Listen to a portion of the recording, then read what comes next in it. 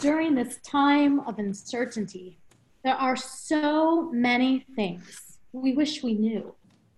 Scientists, public health officials, doctors, and nurses, and many political leaders are all trying their best to ensure that we as a country and a people are as safe and healthy as we can be.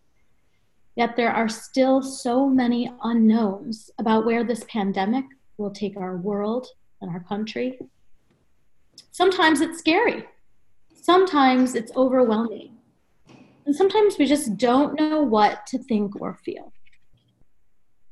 Try and take comfort in these words by Thomas Merton. You do not need to know precisely what is happening or exactly where it's all going. What you need is to recognize the possibilities and challenges offered by the present moment and to embrace them with courage, faith, and hope. Take a moment and breathe in deeply. And let it out. Breathe in again. Let it out. As we move into our silent meditation, I welcome you to consider what possibility is offered by this present moment. Just think of one possibility, one potentially positive possibility. While we aren't able to embrace each other, we can certainly take a moment to fully embrace our thought and to give that thought the time, love, and care that it needs to deeply seed any courage, faith, or hope. You do not need to know precisely what is happening or exactly where it is all going. Be gentle with yourselves, dear ones. Embrace your nurturing presence that you hold inside yourself. Breathe.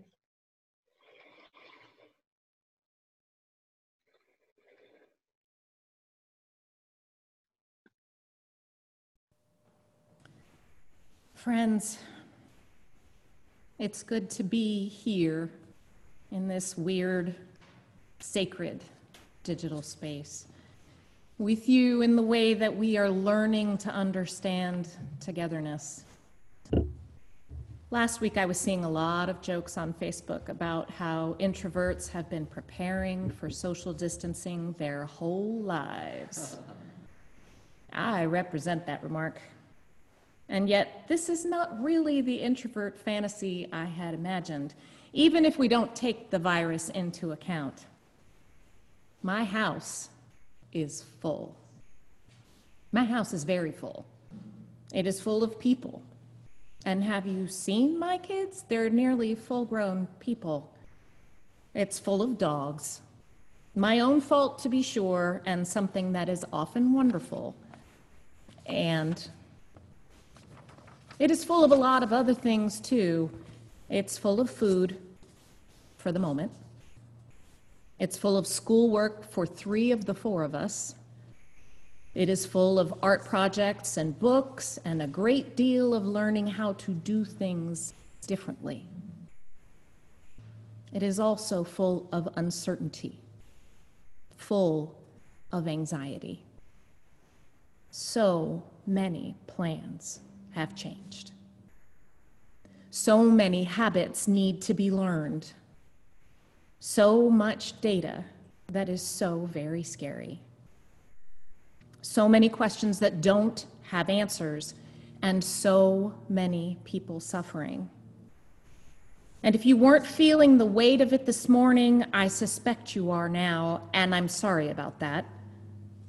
That was not my intention. My intention, however, is to give words to what is happening for so many of us. I think that's important, giving it words, calling it what it is. Last week, as we were driving here to stream the service, I guess I was quiet, and Scott asked me what I was thinking about. I answered that it was just one big amorphous blob. It was just one big mass of, I don't like it. I then listed more specific things that I don't like about our current situation. Okay, I listed a lot of things that I don't like about our situation. I let go of anything that told me not to complain. I let go of anything that told me to suck it up. I let go of any judgment about what that annoyance, discomfort, and every other feeling might say about me. And I just gave words to the discontent.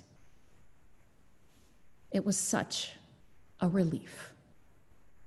And I tell myself that my having created that space for judgment-free complaining, I made it possible for my wonderful spouse to give words to some of the things he was struggling with as well.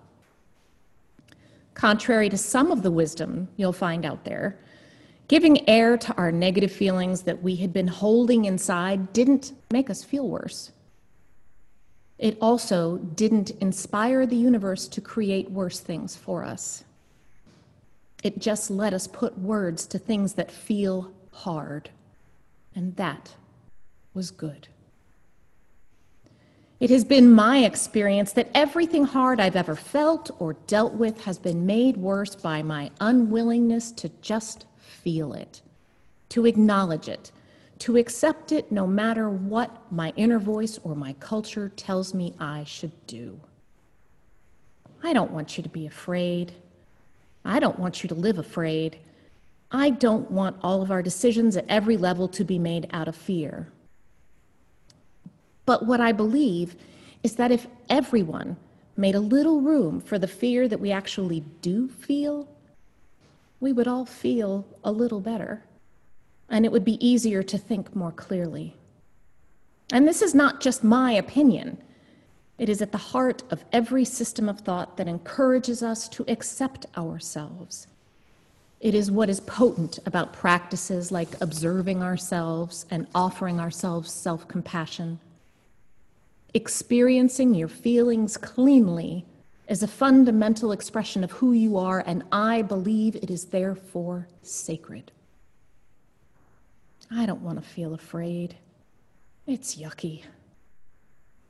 It's also just a feeling, and I can have hard feelings. I can do hard things. When I feel that fear building and I can, instead of stuffing it down, simply allow myself the grace to sit with it for a moment, I feel more whole. And my house can feel a little less full because I've done my part to clear it out a little. May we all find space for grace for ourselves and all the ways we feel in this difficult time. Good morning. My favorite Facebook post this week said something like, I wasn't prepared to give up quite so much for Lent this year. And while I'm on board with social distancing, like many of you, I've been restless. On the mild end of things, my usual routines have been disrupted. On the not-so-mild end, my future livelihood is very much uncertain. Knowing that this is exactly what 99% of the planet is living with currently, it helps. Kind of. But I am still anxious, and more often I am finding my thoughts far afield. My now what thoughts give way to the what if thoughts about the future, chased by if only thoughts about the past. Back and forth like a pendulum. The media has been all too happy to feed my discomfort. A couple of days ago, I read this news article. The point was, you should stay calm and carry on. It's rather British. The article made a reference also to something that sounded vaguely biblical, and being a nerd, I went and looked it up. Turns out it was not biblical, but may well be rooted in stories from the same era as the Old Testament writers. There are several versions of this story. One is Jewish, and it goes kind of like this. One day, King Solomon decided to humble one of his ministers. He gave him an impossible task. Go find a magic ring. The minister, being bold but not wise, quickly agreed, but he did ask how he would know it when he found it. Solomon told him it has magic powers. If a happy person looks at it, they become sad. And if a sad person looks at it, they become happy. The minister searched the known world and months later returned to Solomon to present his magic ring. As soon as Solomon read the inscription, he knew his minister had done the impossible. The inscription on the ring read, "This too shall pass." This too shall pass. Good times come and go. So do hard times. High valuations in the stock market come and go, and so will social distancing. It's a good lesson, and this long view perspective can keep us humble in our triumphs and grateful during our trials. I believe that this is what Solomon saw in his ring. We have given up a lot, and there are a lot of unknowns still ahead. Maybe in this time of anxiety, knowing that it will pass will bring you some comfort. If it's not a comfort, that's okay. There are a great many things we are being asked to surrender, and it feels like a lot is out of our hands. Yet even with the fear, the uncertainty, and doubt, even with the dismay and the anger and the guilt, what I want to remind you of as we reflect on the story of Solomon's ring is that while change is inevitable, change doesn't mean we're powerless. In her book, Parable of the Sower, science fiction author Octavia Butler offers us this. Change is the one unavoidable, irresistible, ongoing reality of the universe. To us, that makes it the most powerful reality, and just another word for God. For Butler's hero, that meant that humanity had an obligation toward the inevitability of change. We should surrender when we must, but when we can, whenever we can, our job was to seize opportunity and do something with it, to shape it. And that is my invitation this morning, to see something else in the chaos, the fear, uncertainty, and doubt. To do something else. But don't take it from me. Take it from these two great and wise masters, and maybe their words will resonate with you. The first I want you to hear is the Dalai Lama, who told us, there are only 2 days in the year that nothing can be done. One is called yesterday, and the other is called tomorrow. Today is the right day to love, believe, do, and mostly live. The second is Master Oogway of the 2008 movie Kung Fu Panda. Master Oogway tried to show us the way when he taught us all, yesterday is history, tomorrow a mystery, but today is a gift, and that is why it is called the present. The gift of today may not be quite the gift you were hoping for. But what if we see it as a gift nonetheless? What will we do with it? Surrender what we must, change what we can. Know that this uncertainty, this time of trial, this too shall pass. In the meantime, let us live today and celebrate the gift we have, this weird and awesome day. Amen. The other night, I turned on YouTube to keep me company. There was a live stream of a concert. There was another live stream of an artist painting and talking about their work. There was another live stream of someone reading a book aloud. The artist Lizzo has performed classical flute meditation pieces live on Instagram. The Indigo Girls live streamed a show to tens of thousands online. American Celtic punk band, the Dropkick Murphys, did a live show from a Boston soundstage for their traditional St. Patrick's Day show, allowing that annual tradition to continue in a new fashion for over 320,000 audience members who watched and sang along. One fan emailed the band to say that they were in a wheelchair, traveling was a challenge, and it was the first time they'd ever been able to attend one of the Dropkick Murphys St. Patrick's Day shows. Perhaps you've seen the videos of folks singing to each other from their quarantine windows, or the folks who all work out together in the morning, separately, on the terraces outside of their apartments. The students who synced up their singing from their separate devices at home once their choral competition was canceled due to the pandemic. Art hanging in windows, art chalked on sidewalks. Across the world, people are picking up their guitars or their latch hook projects, trying new recipes, thinking about school in a whole new way. The beautiful images of our own kids at play, at work, at joy, at art in our new world.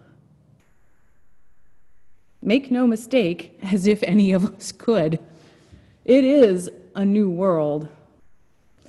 It feels hard and unsettling and scary to not know quite what this new world will be. As I looked for comfort, for solace, for inspiration during this first full week of physical distancing, once again I turned to poetry. What does 13th century Sufi mystic Rufi have to offer us in the face of the 21st century global pandemic? Quite a lot. Keep walking, though there's no place to get to. Don't try to see through the distances. That's not for human beings. Move within, but don't move the way fear makes you move. Today, like every other day, we wake up empty and frightened. Don't open the door to the study and begin reading. Take down a musical instrument. Let the beauty we love be what we do. There are hundreds of ways to kneel and kiss the ground. Keep Walking by Rumi. Don't move the way fear makes you move. We cannot see through these distances, my friends. In the face of real despair, sickness, death, job loss, physical separation and its mental health tolls, fear and loneliness. In that face, what can be done to keep ourselves well, to keep ourselves connected, to remind ourselves again and again that we are more than our jobs and more than our stuff, more than our fear and more than our frustration. We may be separate, but we are still whole. Whole people presented with the unique opportunity to let the beauty we love be what we do. If justice is what love looks like in public, then art may be the best prism of public humanity. Whether we create it or enjoy it, we bring all of ourselves to art. Art brings us to tears of joy and sorrow. When we are physically separate from the best of being human together, let us create and enjoy its public, loving face. Do music, do art, do kindness, do human, do love. The world has a new BC, before coronavirus, before COVID-19. We begin together now, creating the art of the world that is to come. We light together the path toward our world's new AD, after disease, after despair, after distancing. I look forward to meeting you there. So may it be.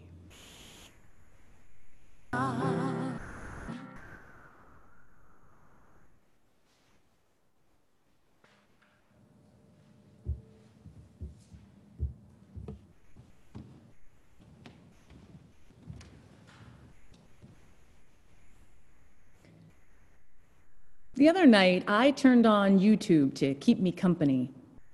There was a live stream of a concert. There was another live stream of an artist painting and talking about their work. There was another live stream of someone reading a book aloud. The artist Lizzo has performed classical flute meditation pieces live on Instagram. The Indigo Girls live streamed a show to tens of thousands online.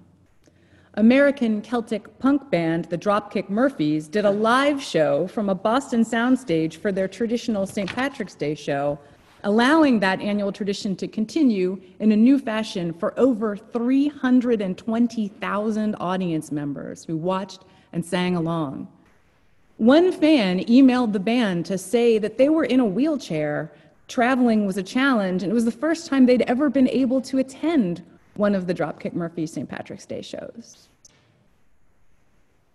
Perhaps you've seen the videos of folks singing to each other from their quarantine windows, or the folks who all work out together in the morning, separately, on the terraces outside of their apartments. The students who synced up their singing from their separate devices at home once their choral competition was canceled due to the pandemic. Art hanging in windows, art chalked on sidewalks.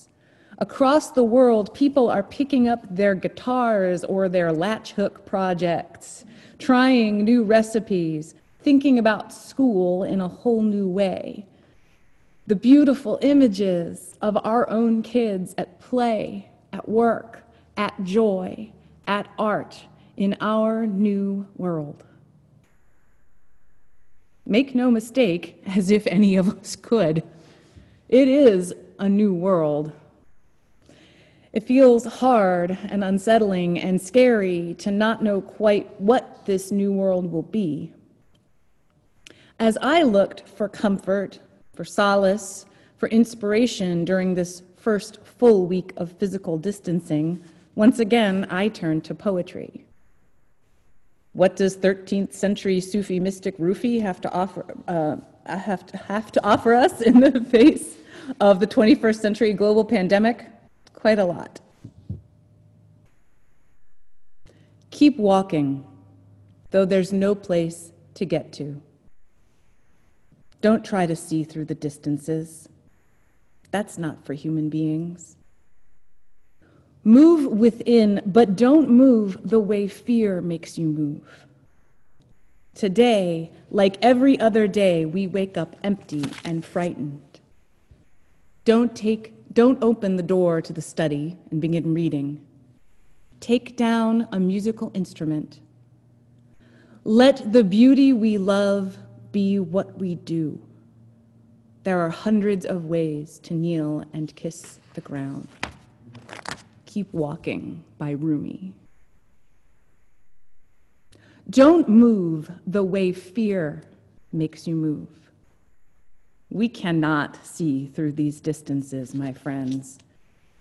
In the face of real despair, sickness, death, job loss, physical separation and its mental health tolls, fear and loneliness. In that face, what can be done to keep ourselves well, to keep ourselves connected, to remind ourselves again and again that we are more than our jobs and more than our stuff, more than our fear and more than our frustration. We may be separate, but we are still whole. whole people presented with the unique opportunity to let the beauty we love be what we do.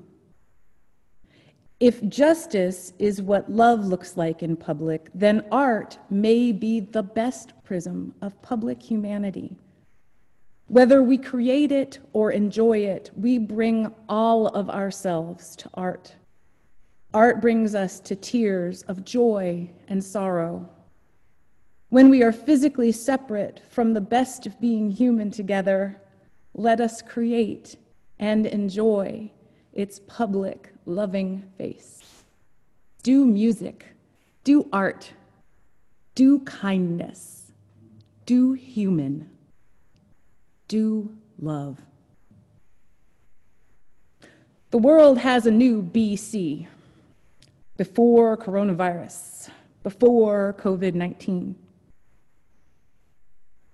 We begin together now, creating the art of the world that is to come. We light together the path toward our world's new AD, after disease, after despair, after distancing. I look forward to meeting you there. So may it be.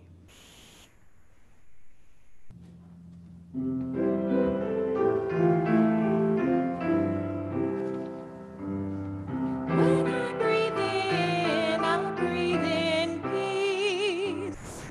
When I breathe out, I'll breathe out love. When I breathe in, I'll breathe in peace. When I breathe out, I'll breathe out love. I want to be honest with you. There are a lot of scary headlines out there. I know you know what I'm talking about. But even though we can't control the state of the world, I'd like to invite us to spend just a little time this morning on reflecting on what we do have more control over, the ways that we respond to the news, whatever it is. A simple framework that has stuck with me in recent years is from the psychologist Rick Hanson. Some of you may know his books. They're all excellent. Buddha's Brain is probably the most well-known. I recommend them to you. For now, I invite you to imagine that you are in a car sitting at a traffic stoplight. And we all know that green means go and red means stop. Dr. Hanson has adapted that color coding for noticing what is happening with us, what is happening with the state of our minds. Are we in a kind of a go place? Are we in a red? We need to stop. Do y'all know that term WAIT, the acronym Why Am I Talking? WAIT. When you're in red, wait, why am I talking? Because when we feel safe and connected and centered, it's easier to respond skillfully to any problem that arises, any good or bad headline in the news. When we're relaxed, when we're open, we're more able to be creative, to draw from the fullness of our inner resources, allowing our best selves to emerge. That's what Dr. Hanson calls our green responsive mode. In contrast, if we feel threatened and anxious or discombobulated from all the chaos and change around us, it can be easy to downshift into red, reactive mode, and to then lash out at anything that triggers us. To get a little nerdy about it, as you know that I like to do, when we're in red reactive mode, it's our amygdala. It's those two almond-shaped clusters of densely packed neurons that are at the temporal lobes of our brain. When we're in the red reactive mode, the amygdala has taken over. The amygdala controls instinctual responses. It's been called the fight or flight, the have sex with it or kill it part of our brains. When we're deeply in red reactive mode, we are primarily reacting on base animal instinct. So by no means am I saying, however, that we should all just try to like excise our amygdalas. That this evolutionary inheritance can save our life in a true high threat situation. But it can also cause us to exist in a state of ratcheted up anxiety 24/7. I think some of you probably can feel where I'm coming from. When we're in red reactive mode, we're not in our prefrontal cortex. We're back in our lizard brain, our brainstem. It's taken over, and it prevents us from having access to these more highly evolved parts of ourselves that give us tools like compassion and clarity and equanimity and concentration and so much more. So if you're finding yourself lately spending just a little too much time in red reactive mode, right now, just take a deep breath in and let it go. Let go as much as available for you to let go right now. And that taking a breath in or out, that's available to you whenever it rises to your awareness next time you find yourself in red reactive mode. Offer yourself as well some gentleness, some kindness, some compassion. You've been going through a lot lately. We've all been going through a lot lately. Let's be gentle with ourselves, gentle and kind with one another and with this world. I invite you to notice in the coming days, and maybe even spend some time reflecting over the last 7 to 10 days, what are the people, the places, the things, the activities that most regularly incline your heart and your mind toward a green, responsive mode? And what are the people, places, things, and activities that most regularly incline your heart and mind to a red, reactive mode? You may not be able to eliminate all of those red stressors in your life. I would be surprised if you could for such a time as this. But can you be more intentional about getting more of those green people and green things and activities into your life so that when those red things inevitably do arise, you have a greater capacity to stay in responsive mode? Sometimes, as we did just a few moments ago, it can be as simple as taking a deep breath in and out. Or even try physically placing a hand on your heart. You can do that right now. Inclining yourself back toward heartfulness. You hear a lot about people talking about mindfulness, but heartfulness is equally important. Here's a quote from the meditation teacher, Jack Kornfield. Tune in to your heart. That's where love and grace and compassion and wisdom reside. With loving attention, feel into what matters most to you. When you're all ratcheted up and in that reactive mode, remember to feel into what still matters most to you. Yes, there are anxious thoughts. Yes, there's grief and there is trauma. But this is how he ends it. Don't let your heart be colonized by fear. I love that part. Don't let your heart be colonized by fear. Fear will arise, but practice letting it go. And it's a practice. It'll take some time, but practice letting it go. Don't let fear set up shop and permanently move in and colonize you. When we're afraid, fear can feel like the only thing there's ever going to be in the world. If that's happening, a significant first step is just noticing your fear. Simple mindfulness, just noting, oh, there is fear. Just noting that there is fear.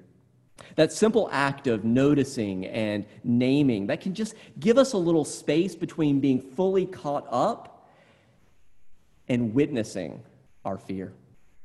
From there, one practice that I'll leave you with that's been useful for me is inclining my mind and heart towards spaciousness. At this time when many of us are locked in, inclining our heart towards spaciousness, intentionally zooming out to put my fear or my anxiety in a larger context. If you're open to it, I'll show you what I mean with a very short guided meditation. It's adapted from one of my teachers, Emily Horn, when we put this sermon manuscript in our archive. I'll include a link to a 10-minute version from Emily.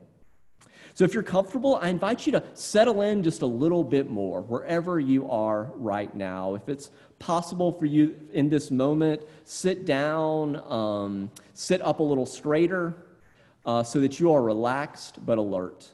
Put your feet on the floor if that's possible for you. Rest your hands in your lap. Close your eyes if you feel comfortable doing so. Relax your shoulders. Relax any part of you that feels like it needs to relax. And take a deep breath in and let it go. Begin by noticing, just feeling into the spaciousness of the room that you're in. You don't even have to open your eyes. Just allow yourself to feel into the sense, the experience of sensing that the room that you're in, however large, however small, it is bigger than you are. And now seeing if you can allow that sense of spaciousness to grow. Zoom out a little more. Imagine the sky above you.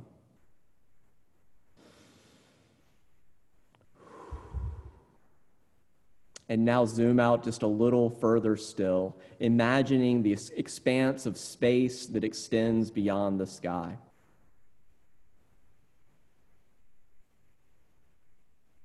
Whatever is arising in your field of awareness in this moment, body sensations, breathing, feeling, thoughts, allow it all to come and go, just like the clouds in the sky.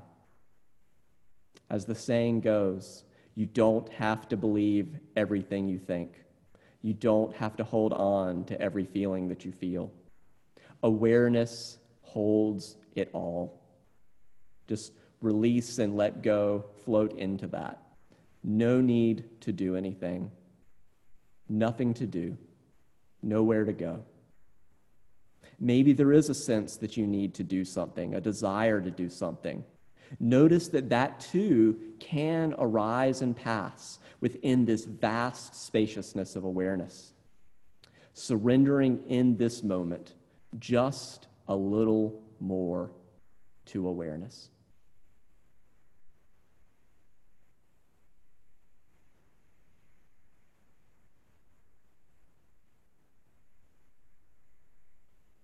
And as you're ready, I invite you to return your attention to the room that you were in. But know that this practice of zooming out and then zooming back in, inclining your heart and mind towards spaciousness, that is always available to you.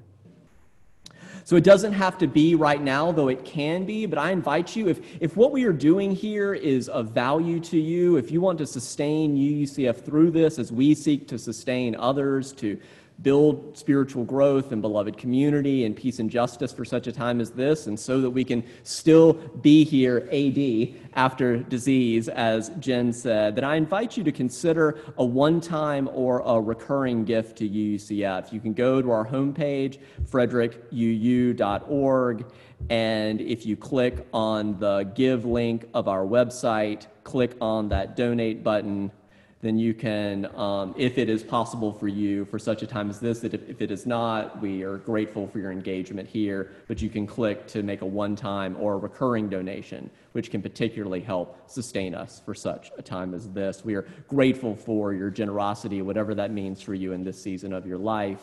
The offering will be gratefully received. And as you prepare to go from this place and into the week to come, may you continue your journey with love. Whether you're journeying just at home, continue your journey with love. Care for one another. Care for this one earth. Do justice. Make peace. And as you go, whatever taste or touch you've had in this time and place of hope, of love, of peace, of joy, that goes with you out into the world or just in your home, wherever you are. We are different for having spent this time, even virtually, together. May you live boldly. May you live with thanksgiving. Friends, thank you so much. It was so good to connect with you all. You are all in my heart. Be gentle with yourselves in the coming weeks. Peace to you. Be well.